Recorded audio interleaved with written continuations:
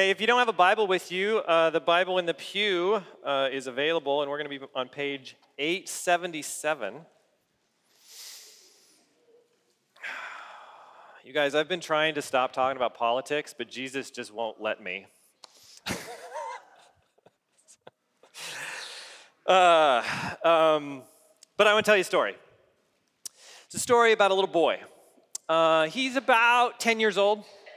He lives in a small town with his mom and dad, his brothers and sisters. And what happens to this little boy is pretty tragic. He is just growing up in an environment when another nation that lives across the sea decides that they are going to conquer his homeland.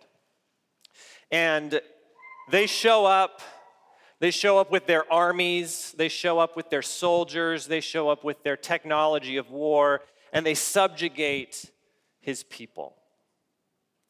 And one of the things that they do is they require every man, woman, and child in his country to pay a tax to their government, a tax that specifically goes to help the effort of their oppression of their people.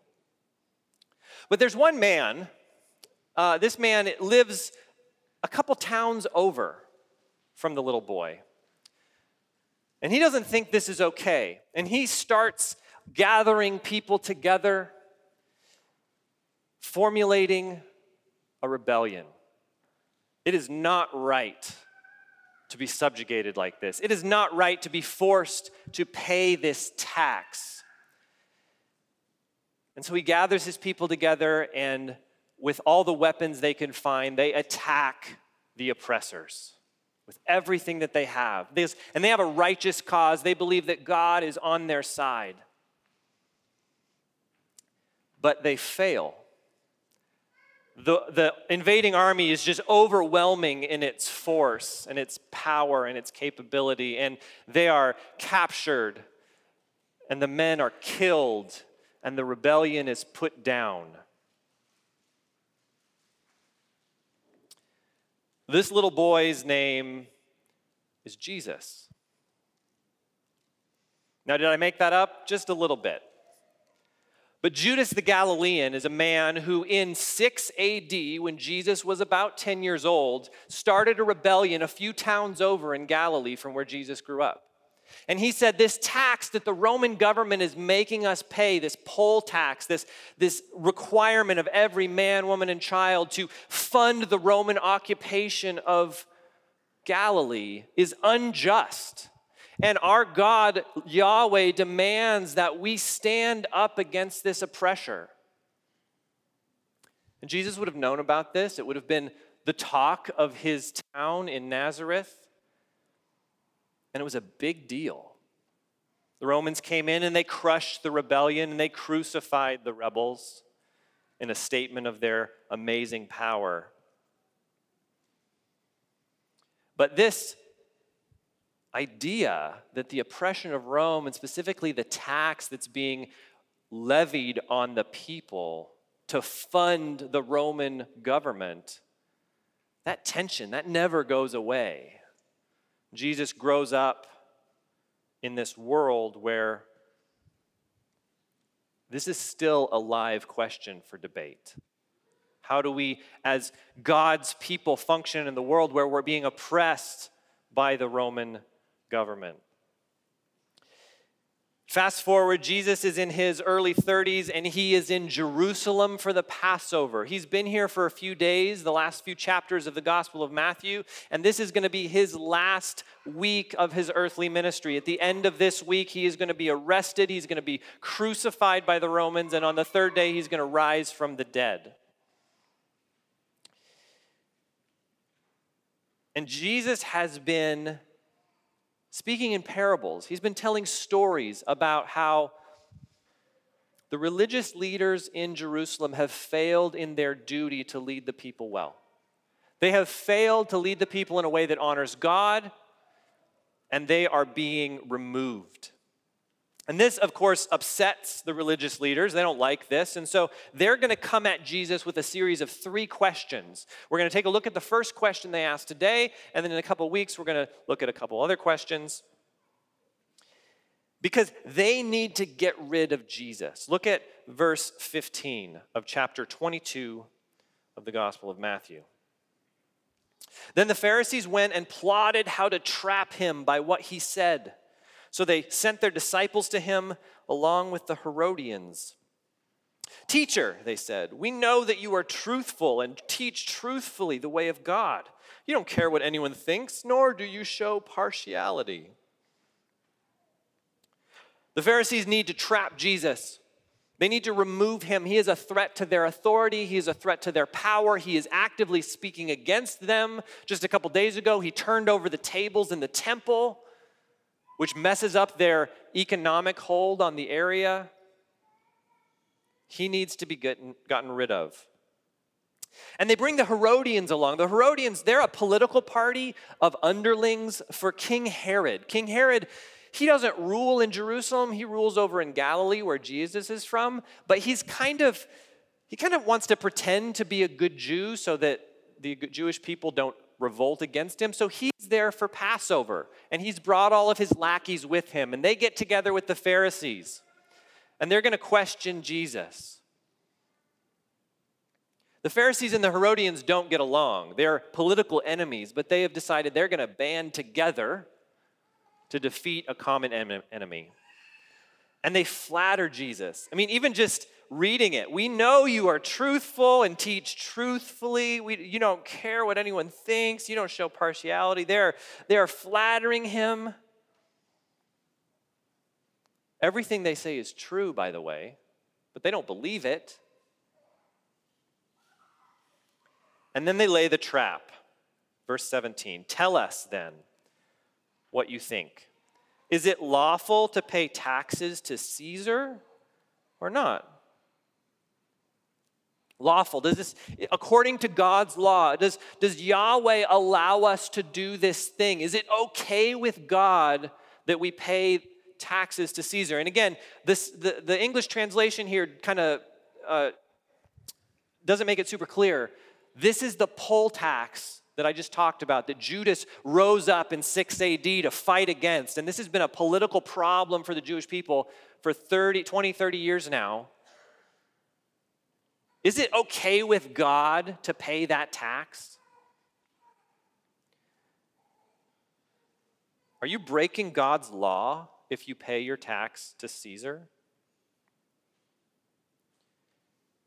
This incredibly contentious issue is something that Jesus isn't going to find an easy answer to.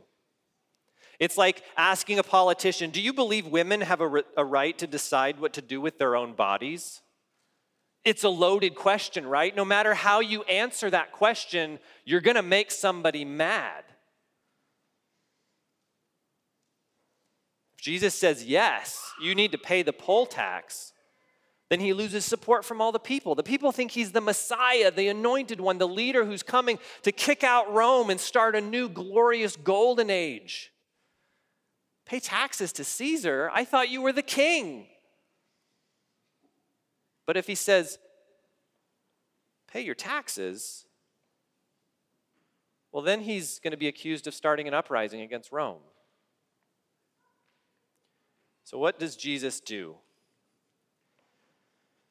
Verse 18, perceiving their malicious intent, Jesus said, why are you testing me, hypocrites? So the word hypocrite, that's a bad word in our world, right? You call somebody a hypocrite, you're putting them down. But in Jesus' world, the word hypocrite was kind of a neutral term. If you were an actor, if that's what you did for a living, you would be called a hypocrite. You're just somebody that's playing a part. And it's because of the way Jesus uses the word that we have come to believe that a hypocrite is a bad thing, because that's the way Jesus uses the word. You guys are pretenders. You're acting out a part. You're not sincere. Why does he call them that? Verse 19 says, Jesus says, show me the coin used for the tax. And this is great. Because it's easy to think, well, Jesus is poor, right? he doesn't have the coin because he's poor. And that's probably true, but more than that, he's calling the religious leaders out. I don't have the coin. Do you have one? He has to get the coin from the Pharisees. If the Pharisees are so concerned about paying the tax, why are they using the coins? Because, see, the specific coin that was used to pay the tax was Caesar's coin. And we'll talk about that a little bit in a minute. But if you're against paying the tax, you wouldn't be carrying around Caesar's dirty money with you. You hypocrites, show me the coin. Just by offering the coin to Jesus, they're admitting that they're willing to use the unclean money of the occupying army in order to gain influence and do business for their own selfish ends.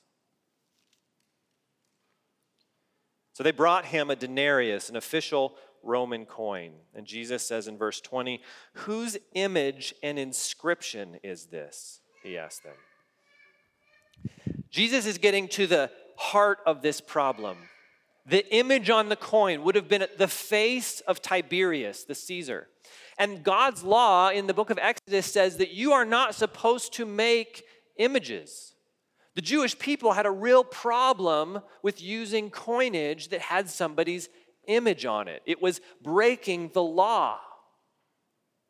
And whose inscription is it? What's the inscription on the coin? Well, if you take Caesar's face and you flip it over to the back, it says, "Son of the Divine, High Priest of Rome." So the Jews are freaking out about this. Caesar's not the Son of God. He's not our priest. See, the coinage it's political propaganda. It's like if in 2016, our president signed an executive order to put his face on all the money, and you turn over the $20 bill and it says, "Make America Great Again." Some of us would love that. Others of us would quit using cash because we're so upset about that. That's the point. Tiberius wants his face. He wants his image on everyone's currency. He wants to remind them day by day by day that he is the king. This was so problematic that the Romans actually gave the Jews an exception. You have to pay the tax, but you can print your own money to do it. The Jewish people had their own currency that was legal tender in the Roman Empire to pay the tax with because they were so upset about the face and the inscription of Tiberius. And yet still, the Pharisees have the coin. They have the money that they're trying to trap Jesus with.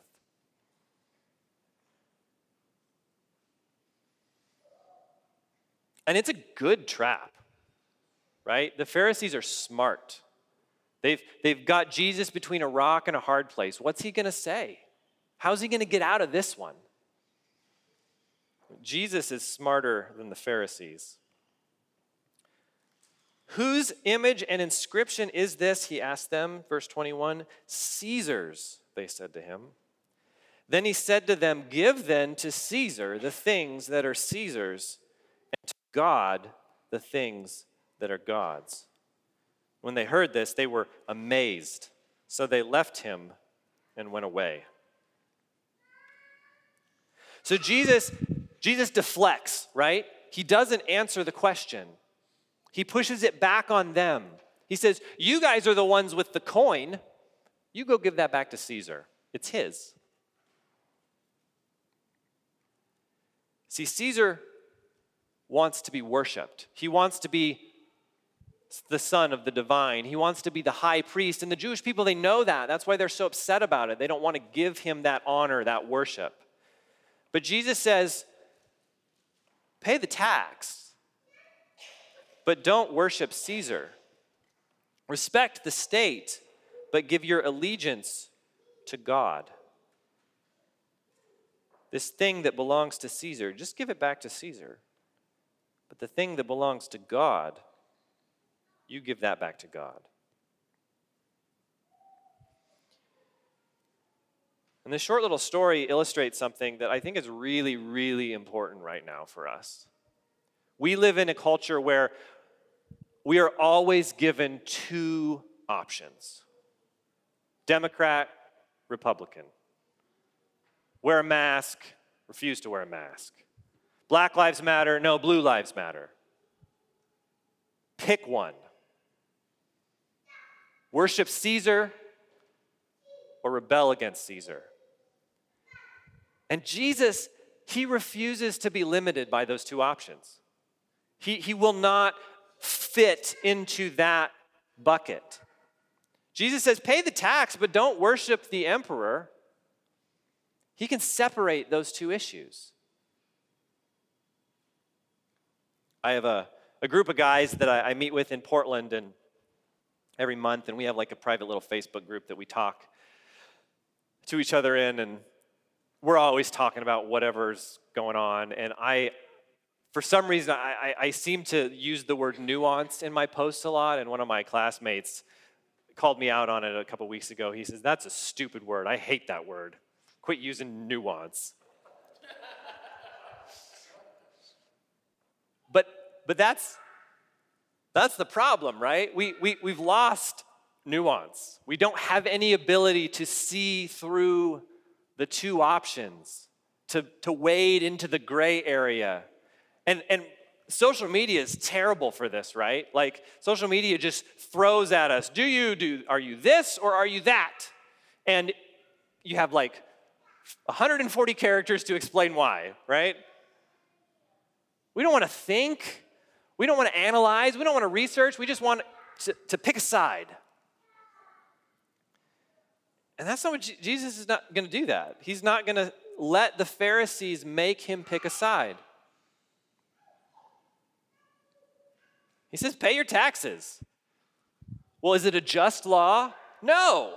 The Romans are an occupying army. They're destroying our culture and our civilization, and we pray to God that they would be removed so we could be free.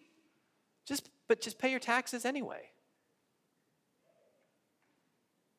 Jesus says, follow the law, even if you think the law is wrong or stupid. And this is hard, right? I was having lunch with a friend of mine downtown, and it was right after our local mask mandate came out, and we were talking about, he's a pastor in Missoula, and they've got similar things going on, and talking about it, and I don't know, I'm just trying to, I don't know what the science says anymore. I don't know who to trust. I'm just trying to do what the law says I'm supposed to do and wear a mask when I'm, in these situations and stuff. And we're walking around downtown, and we were actually trying to get to Spencer's coffee shop. And we were down on 3rd and Lakeside, and the light the walk sign wouldn't change. It went through like 2 cycles, and it just wouldn't change. And I finally just went, come on, let's go. And he goes, so you'll wear a mask, but you'll jaywalk? Yeah, shoot. That's not right. If I'm going to follow the law, I need to follow the law. It's hard.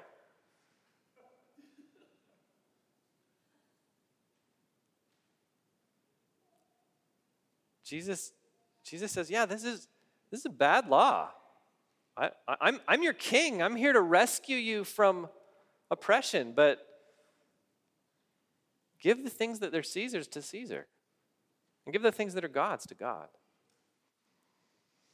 So then that begs the question, well, what about, aren't there times that we're supposed to break the law? Aren't there times that we should rebel against the government? And I think that's absolutely right. There are. Jesus seems to be giving us pretty wide latitude here. Like the Roman occupation is a pretty big deal, and he's still saying like, well, let's just settle down. But turn with me, if you'd like, to Acts chapter 4. Acts 4 talks about Peter and John, Jesus' early disciples, apostles, friends. After Jesus has risen from the dead and inaugurated his kingdom through the church, they go around Jerusalem telling everybody that they know that Jesus loves them. And the religious leaders, the same ones that are about to crucify Christ, they arrest Peter and John and say, you need to stop talking about Jesus. And in verse 19 of chapter 4, Peter and John answer them, whether it's right in the sight of God for us to listen to you rather than God, you decide.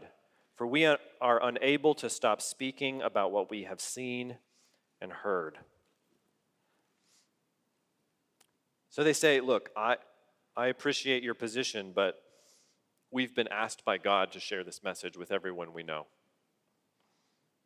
And we can't do anything else. And if you flip over to chapter 5, they get arrested again.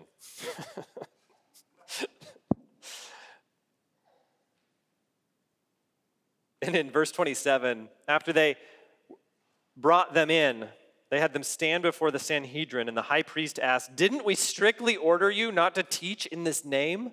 Look, you have filled Jerusalem with your teaching and are determined to make us guilty of this man's blood. Peter and the apostles replied, we must obey God rather than people. The God of our ancestors raised up Jesus, whom you had murdered by hanging him on a tree. God exalted this man to his right hand as ruler and savior to give repentance to Israel and forgiveness of sins. We are witnesses of these things, and so is the Holy Spirit, whom God has given to those who obey him. And again, they repeat, like, we have to do what God has asked us to do. But then jump down to verse 40. After they called in the apostles and had them flogged, beaten severely, they ordered them not to speak in the name of Jesus and released them. Then they went out from the presence of the Sanhedrin, rejoicing that they were counted worthy to be treated shamefully on behalf of the name. Every day in the temple and in various homes, they continued teaching and proclaiming the good news that Jesus is the Messiah. So, they're willing to break the law because God clearly says, this is what I want you to do, but they're also willing to accept the consequences. And some of them, many of them, were actually killed for following Christ this way. But then a few years later, Peter, this man who stands up to the religious leaders and says, we're going to do what God says. He writes a letter. And in 1 Peter chapter 2, in verse 11, he says, dear friends, I urge you as strangers and exiles to abstain from sinful desires that wage war against your soul. Conduct yourselves honorably among the Gentiles so that when they slander you as evildoers, they will observe your good works and glorify God on the day he visits. Submit to every human authority because of the Lord, whether to the emperor as the supreme authority or to governors as those sent out by him to punish those who do what is evil and praise those who do what is good. For it is God's will that you silence the ignorance of foolish people by doing good. Submit as free people, not using your freedom as a cover-up for evil, but as God's slaves. Honor everyone, love the brothers and sisters, fear God, honor the emperor. So this man who stands up boldly and says, this is what God wants me to do and I can do no other, who willingly submits to being beaten for standing up for Christ, at the same time says, hey, you know what? We need to honor authority. We need to go out of our way to do good in our culture. Why? It's God's will that we silence the ignorance of foolish people by doing good. I love that. I love that it's our goal, it should be our goal to prove how good God is by just living lives that are virtuous. Verse 16 of 1 Peter 2 says, submit as free people. We are free, and we can use our freedom not to do evil, but to do good. So then I want to read you one other thing. This is a few years later. In the 2nd century, Christianity has begun to spread around the Roman Empire like wildfire, and thousands and thousands and thousands of people are becoming Christians. And it's a problem because remember, the emperor, he wants to be worshiped. He wants to be called the Son of God and the high priest. And the Christians, they won't do it. And this governor named Pliny, he writes a letter to the emperor and says, I'm having some problems with the Christians and I need some advice. And this is what he says. He says, Christians, they get together and they bind themselves not to some crime like he expects that the Christians will get together and like do mischief. No, he says they don't bind themselves to some crime, but not to commit fraud or theft or adultery or falsify their trust, nor to refuse to return a trust when called upon to do so. They get together and they promise to be good citizens. And when it's over, it's their custom to depart and to assemble again to partake of food. But ordinary and innocent food. They don't like eat weird food. It's just food. This is what the Christians are doing. They're getting together in secret and they won't worship the emperor and they're promising each other that they will be good citizens. And he's like, help me, I don't know what to do. And then he says, even this, their gathering, they affirmed they had ceased to do after my edict, by which in accordance with your instructions, I had forbidden political associations. See, to the Roman Empire, the Christian church was a political entity. It was a group of people gathered together with the express mission to change the world. We see that in Acts. Paul is accused of turning the world upside down. Because the statement, Jesus is Lord, means that Caesar is not. They're revolutionaries, and Pliny says, I told them they couldn't gather. We're having a little bit of that right now. And Pliny says, and they did. They stopped gathering to get together to promise to be good citizens and eat normal food. And then he goes on to say, and then I like kidnapped 2 of the deaconesses and I tortured them, and it gets weird. But Pliny's whole thing is these people are great. They're living their lives in a way to bless the society that they're a part of. But they won't worship Caesar. The Christians are excellent citizens, but terrible worshipers. And this is exactly, going back to Matthew 22, what Jesus is saying. Pay your taxes, but give what belongs to God to God. So how do we do this?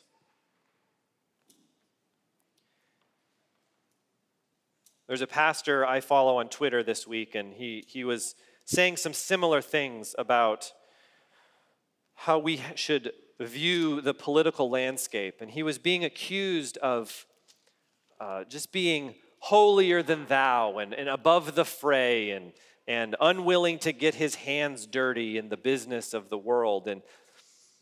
And he said, are Christians above the fray? Kinda, yeah. We kinda are. Listen to Paul, the Apostle Paul's words in Colossians 1, verse 9.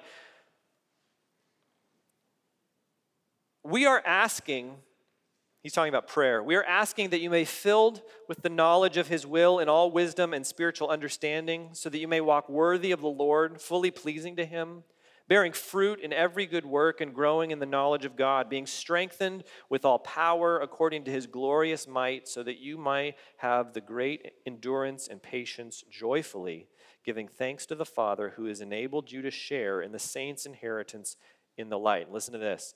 He has rescued us from the domain of darkness and transferred us into the kingdom of the Son he loves. In him we have redemption, the forgiveness of sins. What Paul says is, you and I, Christian, we are not part of this kingdom. We're not part of this world. We have been rescued out from everything that's going on and placed in a completely new kingdom. We have a different identity. We are different people. And Jesus says, hey, give the coin that belongs to Caesar back to Caesar. It doesn't belong to you anyway. It's part of the kingdom of the world. But give the thing that belongs to God to God?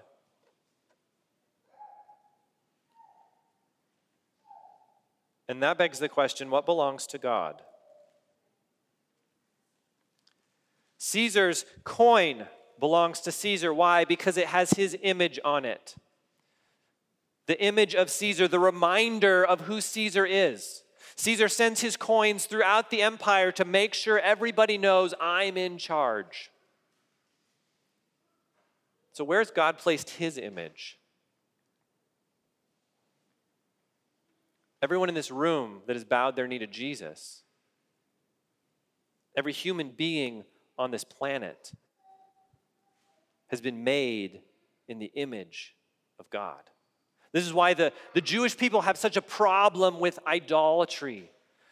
God says in his law, you don't make an image of God. You don't make a picture that looks like me because I already did that. I made you. Men and women are the image of God. Genesis 1:26 and 27 says that God created us in his image. And he said, I want you to go around my kingdom and be a reminder to everyone of who I am. And so you and I, the image bearers of God, we are called to give ourselves, everything that we have, back to him in service, to love him, to love others, to seek justice, to seek mercy, to walk in humility. And we as Christians, we have a duty not to succumb to the tribalism that we see that accepts an either-or reality. Are you in this camp or that camp? When one camp abuses the image of God in people in this way, and the other camp abuses the image of God in people the other way, we have to stand against both of those things and say, we have a third way. We're citizens of the kingdom of God. We view the world differently. We can't blindly sign on to anything that abuses the image of God in us or allows us to abuse the image of God in people that we disagree with. So as Christians, we can be people that call to reform and support the police. We can love our neighbors by wearing a mask and believe that our government is corrupt and manipulative. We can value American culture and open our arms wide to immigrants. We can have serious disagreements with the president and pray for his quick recovery from COVID. And there's tension in that. It's hard. Jesus never said it was easy, right? The leaders of Israel walk away from this discussion amazed, but they're not amazed that Jesus has answered their question the way they thought he would, but that he didn't answer their question and at the same time didn't allow him to be trapped and at the same time elevated the worship of Yahweh. It's hard. But believing the gospel, saying, my allegiance is to Christ, my salvation is from Christ, I have been redeemed, pardoned, my sins have been washed away by the death and resurrection of Jesus, and I owe my allegiance and my life to him. Believing the gospel means you have different allegiances and different priorities. And especially in this time that gets crazier and crazier every day, we need to be people that are sure of our citizenship in a different kingdom.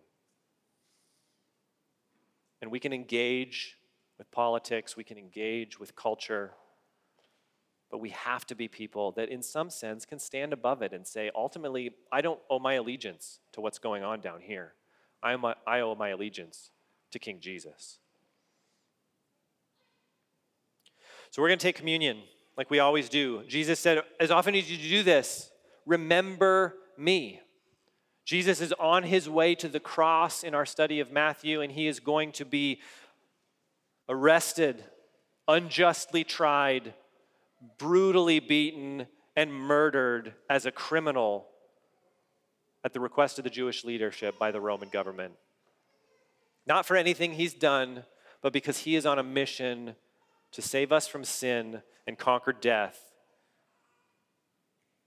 by walking into the jaws of death and allowing it to take him. But death will not be able to hold him. On the third day, he will rise from the dead, giving new life to everyone that says, I want to follow you. I want to be yours. And we have an opportunity every week to remember who he is and what he's done for us, and how we are citizens, Christian, of his kingdom. He is our king. I often talk about communion as the Christian Pledge of Allegiance. It's a weekly opportunity to once again say, yes, Jesus, I am yours. I follow you. I belong to you. My life is found in your life. I am nourished by you. And so there's just one more opportunity as the band comes back up and as we sing to take the communion, take it back to your seat. Ask God the question, if I am your image, am I giving that back to you? Am I living my life as your currency, as your symbol of empire? Am I part of the coinage that goes around this empire saying, hey, there's a different king? Caesar's not our king. Jesus is our king. How am I living that life? How am I giving that back to him? Feel free to spend some time in prayer in your seats. Feel free to use the rugs down here if you'd like to change the position of the posture of your body. Sometimes that's helpful when we pray. And we'll sing together and remember our King, our Lord Jesus. Let's pray.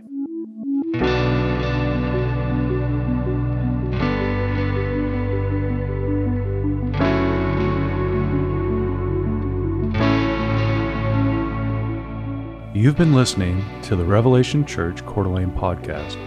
Learn more about Revelation Church at revelationcda.com.